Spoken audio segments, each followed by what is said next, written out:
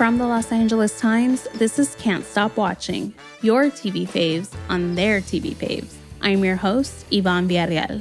On today's episode, we can't stop watching Penn Badgley. He plays Joe Goldberg, the obsessive and murderous main character in the Netflix thriller You. He's a murderer. How could he be capable of love? I mean, really? Like, do we really believe that those people are capable of like being, empathetic and sensitive and caring and being, the kind of man that Joe sometimes appears to be? Penn talks to me about how he gets into the right mindset to play a cold-blooded killer. He also shares his response to allegations of sexual improprieties leveled by several women at Chris D'Elia, who played Henderson on You, and why it's important that he use his platform as a celebrity to advocate for social change. Here we go. Now for your Emmy consideration is BBC America's Killing Eve, the delectable story of MI6 agent Eve. I'm not a very nice lady. And enigmatic assassin Villanelle. Just so you know, I'm kind of a big deal in this industry. Critics hail the third season as deliciously watchable. Haven't you heard? Genre-defying. Wow. And a bloody good time. Obviously.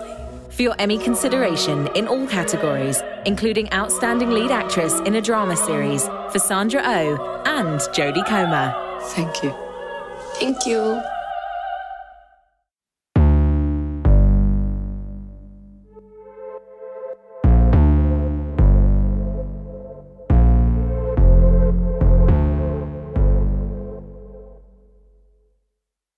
Penn, thanks so much for joining me. Yeah, thank you for having me. How are you doing? Well, I mean, that's a loaded question for, I think, every person in the world these days. But I am, my spirit's strong. That's about as much as I can say. How about you? The same. Some friends of mine have been like, I wonder if we need to just come up with a different way to greet each other now. Because like you said, it's just such a big question to ask someone these days. I haven't figured out an alternative. It's interesting you bring up the question because the question, it points at a social convention we have, which is basically meaningless. Like, hey, how are you? I don't care at all. Let's not talk about that. But it is that weird thing of like, I do care now because I want to talk about how I'm feeling because it feels so weird and I don't know how to process things. Yes, exactly. What it seems like the crazy timing of these events with COVID and then George Floyd and the movement really picking up steam is just that I think it calls to mind all of the things that really matter. There's no doubt there. Yeah. So anyway, let's talk about my show. Well, first I want to talk, you've been using your platform to raise awareness on various issues, like whether it's racial justice, wellness, corona and its effect on relationships. And, previously, before all this, you were, using it to discuss the U.S.-Mexico border. It seems like an obvious question, but why is it important to you to use your voice for social causes? And what have been some of the resources that have helped you become more acquainted with these issues? That's a great question. Well, I want to also attach the disclaimer that, everybody's learning. I myself am certainly learning. I think now more than ever, it's probably true that people are less interested in what celebrities have to say. And I think the reason you're a celebrity is then also called into question. And I think increasingly I feel like I want to be an artist whose work speaks for itself. And I think one of the reasons that I started to speak vocally alongside this organization, the Tahereh Justice Center, was because I think the responsibility to speak to the reality of domestic violence was part of it. And then the fact that this organization does that and the way it intersects with the lives of immigrant women and children. I know the founder of that organization personally. We had a friendship. So I think the most meaningful, lasting change is sustained, not necessarily achieved, but at least sustained through meaningful relationships and friendships, So to me, I'm thinking what is my responsibility as a public figure? I think more and more people are realizing we can't look to our public figures to change the world, quote unquote, And I think right now, anything that I've been saying or doing Is it enough? No. Is it too little? Or who knows? I just think I've been trying to strike a posture that is both humble and learning, while also wanting to speak up when it really is the right moment. We've all got slightly different roles in what's happening right now. And yeah, I just think like a call to responsibility and accountability is, of course, is really important. And how that manifests in the way that I speak out, again, it's a learning process. So I'm just trying to do what I understand. Well, I think the reason so many people find it hard is because it feels so overwhelming at times to think about these big issues. But the thing is like now we have time to think about it and reflect. It's an interesting moment to sort of grapple with so many things at once, though. And I wonder, when you're not trying to better yourself by educating yourself, what do you do to sort of let your mind relax? Like, this sounds superficial, but what are you watching or reading to let yourself have a break? Yeah, that's a good question. I wonder if maybe we don't need a break. I wonder if we've been on a break for far too long. If we're exhausted. Well, okay, so at least speaking as a white person, a white man, and a successful out in the world, young white man, I don't know that I think a break is what I need. If I feel exhaustion and fatigue, emotional instability, well, welcome to the world. Certainly, it's universally human to suffer in a way, and to find, joy, I think, in the suffering at times, if that's possible. But I've actually not been watching. I've tried to watch some things that will take my mind off what's happening, so to speak, and it doesn't at all feel good. It's not really my inclination anyway. I mean, I think the last thing I watched in its entirety was a 2.5-hour video by an educator named Dr. Joy DeGruy that really is what would you call it? It's sort of I want to say like a crash course in the true history and evolution of slavery and the African-American community. But that's an oversimplification. Yeah, I mean, so the one thing I did watch that was fiction that I was really moved by was that Derek Cianfrance, Mark Ruffalo, I Know This Much Is True. And I found that rewarding and moving. And it's a tough watch. Yeah, what's funny is that I ended up reading reviews later, just kind of curious, what the reception was like. And I gathered that everybody thought it was so sad and so dark and so tragic. And somehow neither my wife or I experienced it that way. There's a degree of reverie in the drudgery of human suffering that I think those particular storytellers are bringing out there. No doubt it's heavy, no doubt it's dark, but I didn't find it to be heavier than the way so many of us are feeling, So in a way, I don't know. I don't often turn to fictional storytelling of any kind. That's just, again, not in my nature, really. I've read one book of fiction since I was 22. It's just the way that I happen to be wired, so. So why do you think you're drawn to portraying fiction? Yeah, that's a good question. I mean, it's part practical, part creative. I mean, on one hand, we work in the places we do, we have a job, and, there are forces at play there that you aren't always able to steer entirely unto yourself. And then I think what has been really gratifying to see with my show is how there's been a real interesting dovetail of the surreal kind of fantasy, fictional, frothy pop element of it, but then also seeing how that can get into the gritty details of reality. Ideally, there's a balance being struck that is both alleviating and enjoyable, but also thought-provoking. Mm-hmm. I've never seen that balance struck in anything I've worked in so much as in this one, because of how it's a really successful show. There's no doubt there, right? And then it's also taken seriously. And that's not, it's not always easy to do. And I think that's a testament to people's increasing, not just willingness, but desire to dig deeper. Because we know that the world is in need of many kinds of healing, structural, emotional. I don't think people are as content to just sort of Netflix and chill, as it were, and which I mean literally, by the way. I know that it used to be a euphemism for, I actually mean chilling and watching Netflix or any of the platforms. With 2 seasons of the show behind you, what has surprised you about the level of dialogue or conversation it has sparked?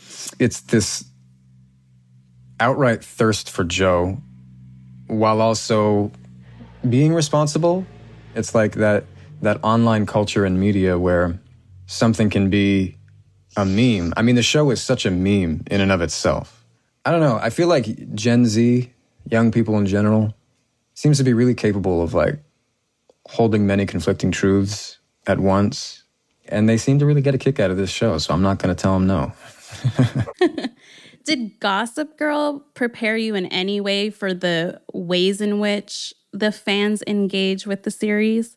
Because I remember when Gossip Girl came out, like the early days of Twitter, pre-Twitter. Very early, very, very early. Yeah. I mean, it may not have even fully been released like as a platform. People were aware of it, that it was going to... I remember having a meeting with a publicist then, and she mentioned this thing called Twitter, and it sounded like something I was not interested in at all. And it remained that for a long time, even when it was big. But yeah, it was 2007. I mean, the iPhone hadn't even come out when we started shooting Gossip Girl, so it was a very different culture. The concept of Gossip Girl even is it doesn't pan out the way that you would think, because actually now everybody is doing to themselves what Gossip Girl was doing to the, or I guess what I was doing to the other protagonists in the show. Like airing out all their dirty laundry on a social media platform, basically. But people just do that. Like, it's so casually now. It's not such an isolated, interesting incident. So I'm kind of interested to see how the reboot has met the times. But it definitely prepared me for at least being on a like a cultural phenomenon, like something that people get really excited about really fast.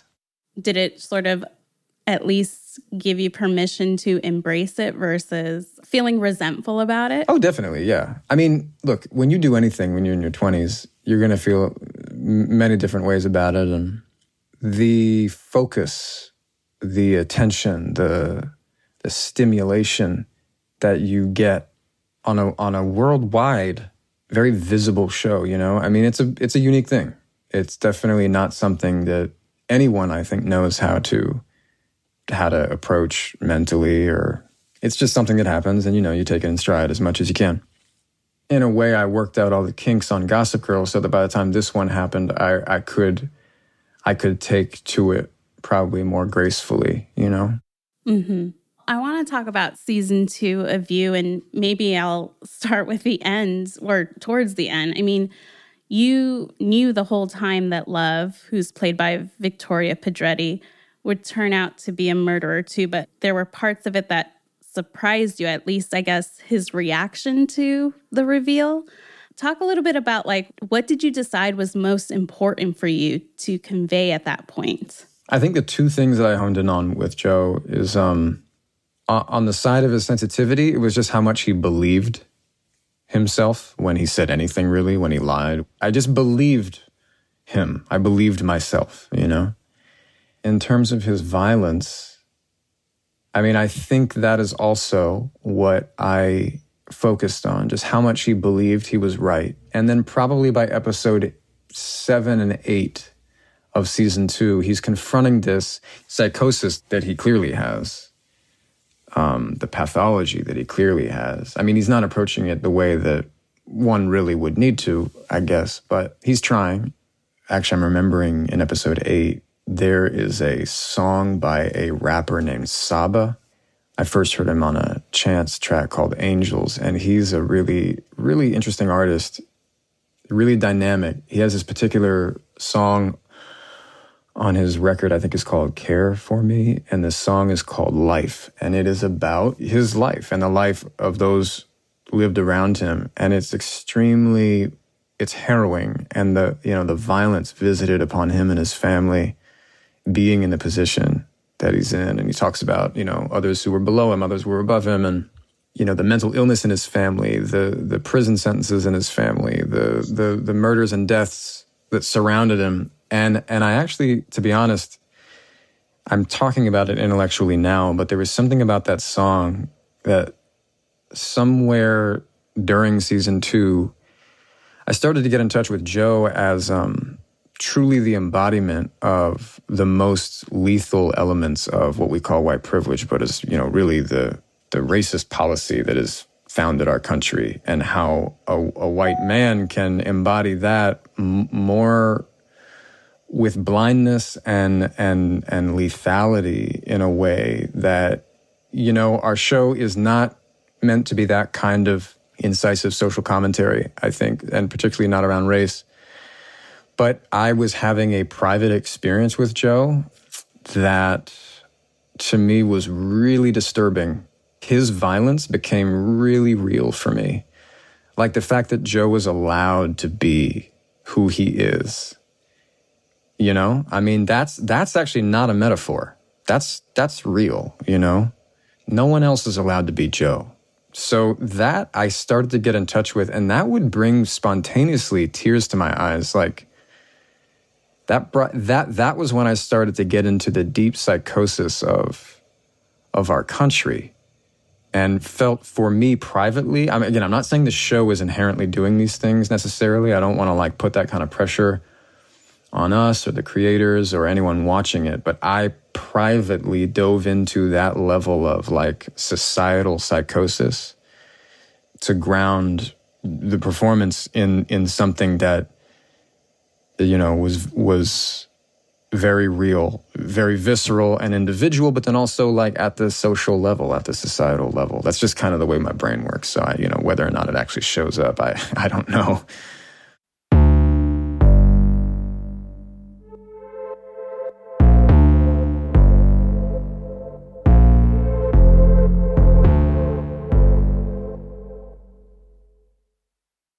This episode is brought to you by AMC's Better Call Saul.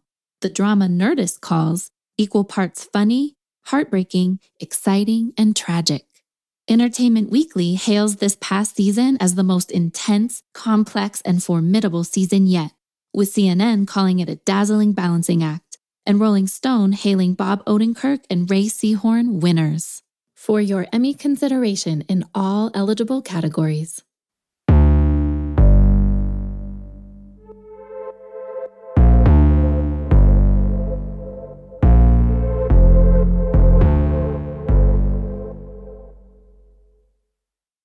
Even the moment where Love reveals that she killed Delilah, Joe's landlord, the way he looks at her like she's crazy.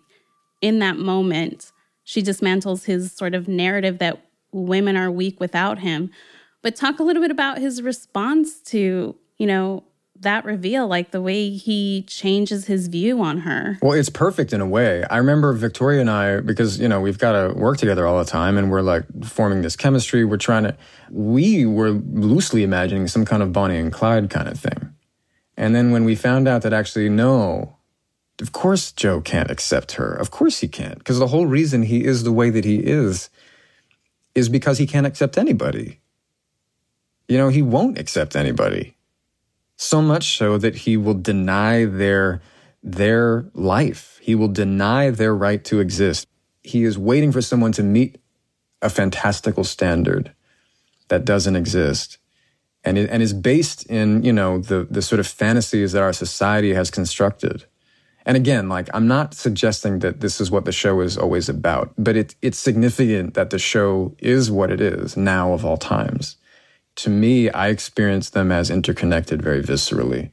And so Joe's denial of love is that thing. It's he's not actually looking for love. Anybody watching along the way who lets themselves think that is, getting too comfortable as a viewer. And fine, that's part of the trip. That's what we're doing, He's a murderer. How could he be capable of love? I mean, really? Do we really think that serial killers are a very unique kind of person? Do we really believe that those people are capable of being, empathetic and sensitive and caring and being, the kind of man that Joe sometimes appears to be? So it's definitely there.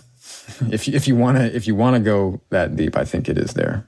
It's very clear that you think deeply about either the themes that the show addresses or your interpretation of what you're playing. And I know your season 2 co-star, Chris D'Elia, who had a subplot as a beloved comedian who drugs and assaults young women, was recently accused of sexual improprieties by several women, some of whom were underage at the time. And I just want to note to our listeners that Chris has said that he has never knowingly pursued any underage women and that all his relationships have been both legal and consensual, and that he has never met or exchanged inappropriate photos with them. My question for you is, have the allegations against Chris caused you to think more about those themes of toxic masculinity in the show, or even about your character, who is a predator in his own right? And I know these are things that you have struggled with openly before, and I just wonder how recent days made you think about it even more deeply. Yeah, I mean, I think you posed the question really beautifully and sensitively, because it is important in the sense that systemically it needs to be addressed, individually it needs to be addressed. Am I the person to address all of those things? It did affect me deeply. I was very troubled by it. I am very troubled by it. I don't know Chris. I know that if there's anything we need to do in this age is to believe women. I also know there's a lot that I cannot speak to, obviously. And I think the one thing that I can speak to that I think is like maybe relevant for listeners now is that individuals, of course, need to be brought to justice as much as that is possible, right? One thing that our culture tends to do quite systematically and methodically is to revel in identifying villains so that the system can remain evil. So, I shouldn't say evil. I don't know. If it's not evil, I don't know what is. But, so that the system can remain intact and unchanged. We point to individuals in power who, yes, are upholding and perpetuating all of these terrible, terrible norms, which are often abusive, if not downright lethal. So those individuals ideally would be brought to justice. Ideally, there would be less of those individuals. But what is really important is to recognize that the system, the policies that underwrite every given system, the practices, the regulations, the laws that underwrite every one of these systems, which act as a haven for individuals who take advantage, namely white men and women, but, white people and white men of a particular breed, who are successful and charismatic. I think that we need to remember that that is the level of change we're looking for. So what I think about then in my position, I mean, certainly I think of my own conduct, and I am thankful that I have tried to uphold, a certain level of conduct throughout my life. And I also am thinking about the idea that a show like ours would indirectly, unwittingly be a haven for people who are abusive is disturbing. It's very disturbing. What does it take to change that? Because it's not just vetting individuals. It's like there needs to be a change in culture and attitude so that kind of behavior is so clearly reprehensible. It's so clearly like anti-human. That is also what I think about on a given project I'm on. And, to the degree that the subject matter is conflicting and challenging in that end, trying to, create that culture, does a show like ours help to create that culture? Where I know that at least our show thinks about things in a dismantling, deconstructive manner, right? Like I would hope that at least our show is not serving to uphold these kind of like bunk ways of being in these systems, right? So, that's as much as I think I can and should say. But I do appreciate you asking it because it's super important.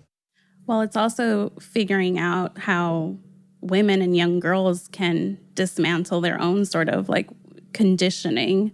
And, we're seeing that some of that is happening, and it helps when people like you speak out about it instead of staying silent. Yeah. So. And that's where I think I've spoken out a lot about it generally. And, I unfortunately, in this case, I feel like I'm not involved in this. The first thing our producers did was reach out to Jenna, who played Ellie, the girl opposite Chris in those scenes, just to make sure she had felt safe and nothing, and all of these things, we could feel safe and sound there, right?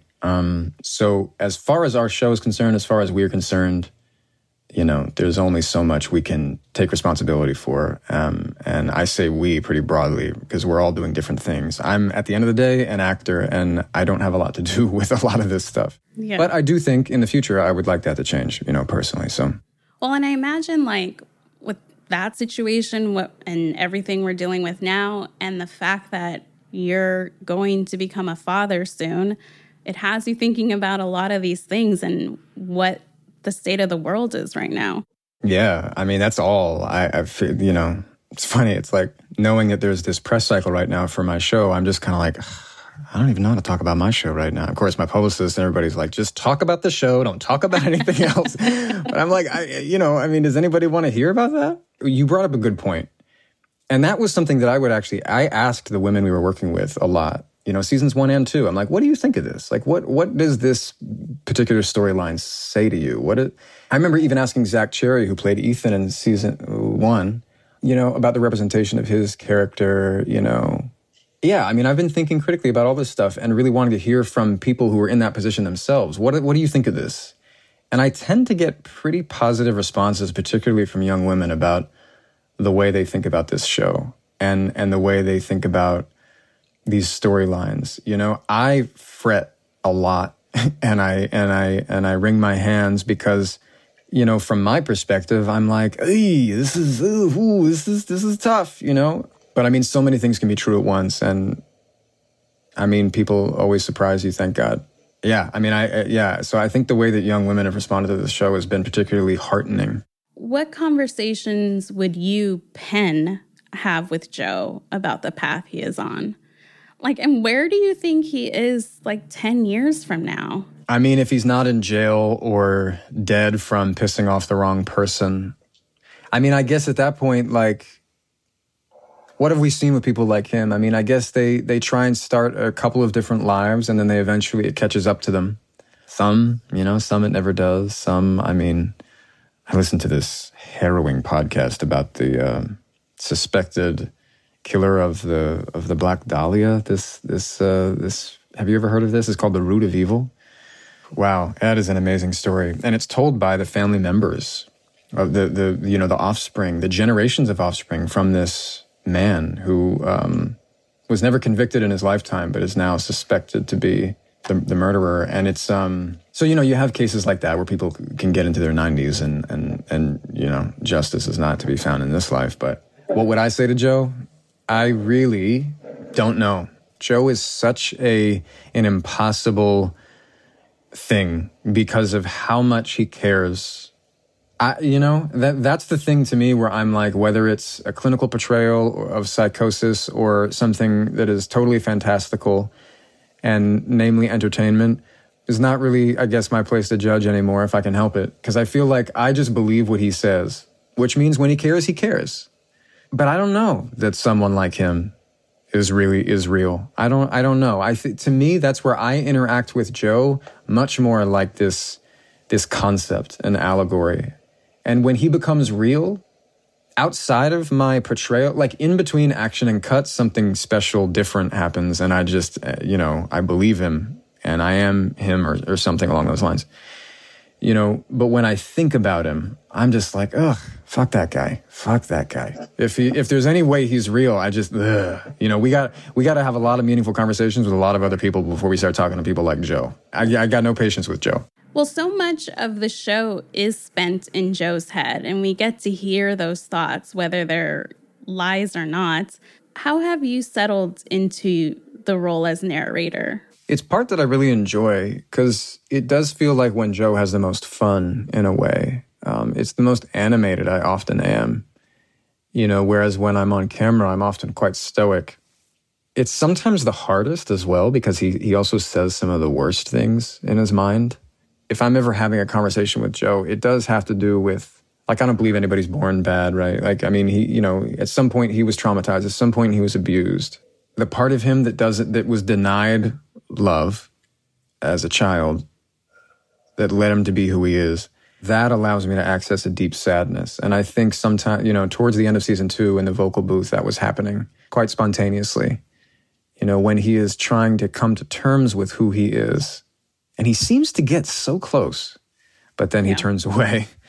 He really turns away. Well, by the end of the season, we learn Love is pregnant with Joe's child. They've moved into a house together.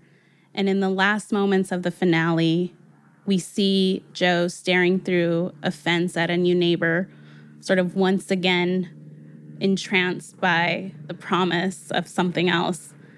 What's your theory about where things go from here? I mean, the truth is, I don't know. My impression is that as somewhat like emotionally disappointing but resonant it is that the second season ended the way that it does, where you're like, oh my, this guy isn't changing. Well, of course he's not changing. We're not really aware of what it takes for somebody like him to change yet. Maybe, you know, collectively. So the fact that he's now, I think it's taking the allegory a step further in how people do often feel kind of prisoners in their own home, in their own marriage, in their own family. And I think that has to do with these kind of fantasy lives that people lead in their minds, that we all kind of live, as a result of the stories we've been told about love and about ourselves, you know, how a relationship should be, how a marriage should look and feel. So to me, I think it's going to be interesting to see Joe and Love in a home together. And with a child, I mean, yeah, I'm really interested to see what that means to Joe. Because the writers always surprise me. They, you know, it's like, I think I know what's going on, but then they always manage to surprise me. And it often means turning away from where I, as an actor playing Joe, would want him to go, because it would maybe be a little bit more, it would be like a change of pace and more fun. But they keep turning Joe into really what he should be. And it's hard initially to read, but I think it ends up tracking really well, you know, intellectually and emotionally. So yeah, I think it's just going to be in the same way that I've spoken about all of this stuff in several levels of, like, you know, allegory. I think it's going to do that for family now. Well, Penn, our final question comes from our previous guest, J.B. Smoove of Curb Your Enthusiasm. Since you're on a show called You, I want to hear your rant on me. Woo! I need him timed. No, a minute straight. Non-stop minute. Woo! That's sweet. Woo! Non-stop rant. Oh, that's a brilliant request. And I feel so put on the spot by, of all people, like, I respect him so much as an actor and a comic force. I can't do that right now. I cannot do that. I would like to say that I will do this. I will release it, but I can't do that on the spot. That's not the kind of space I'm in. Yeah, not now, not in this climate. Well, maybe you can do it and send it back to us if you're feeling inspired. Just to clarify, did he mean me as in like me, not him? Yes, me as in you. Okay, right. Yeah. That's a strong. I mean, I wish I could arise now, but that's a tall order. Well, I'm going to ask you to grab the baton and hand off the question to our next guest, late night host James Corden. What would you like to ask him? And it could be about anything. Wow. I want to ask him what it felt like to have Stevie Wonder sing to was it his wife? I remember seeing him tear up with Stevie Wonder in the car. And I just want to know, what that felt like. I love it. Well, Penn, thank you so much for taking the time with me today. It was a pleasure speaking with you. Yeah, thank you. You as well. That's it for the 27th episode of Can't Stop Watching. I'm your host, Yvonne Villarreal. Our producer is Paige Heimson, and our executive producer is Abby Fentress Swanson. Our engineer is Mike Heflin, and a special shout out to Elena Howe for booking the guests for this podcast. Come back next week. We're talking to James Corden. When I took the job, my frames of reference were like Jimmy Fallon doing lip sync battles, Jimmy Kimmel getting people to read mean tweets, and like shots of David Letterman covering himself in Rice Krispies and being lowered into a giant bowl of milk. And I was like, yeah, I can do this. If you like Can't Stop Watching, subscribe and leave us a 5-star review on Apple. Special thanks to Julia Turner, Matt Brennan, and Clint Schaff. We hope you're enjoying this podcast created by the journalists at the LA Times. Right now, access to facts has never been more important, and the Times is in the business of reporting them. Stay connected and subscribe, because your subscription supports the production of podcasts like this one and our award-winning journalism. Visit latimes.com/support LA Times to subscribe. Thanks for listening, and see you next week.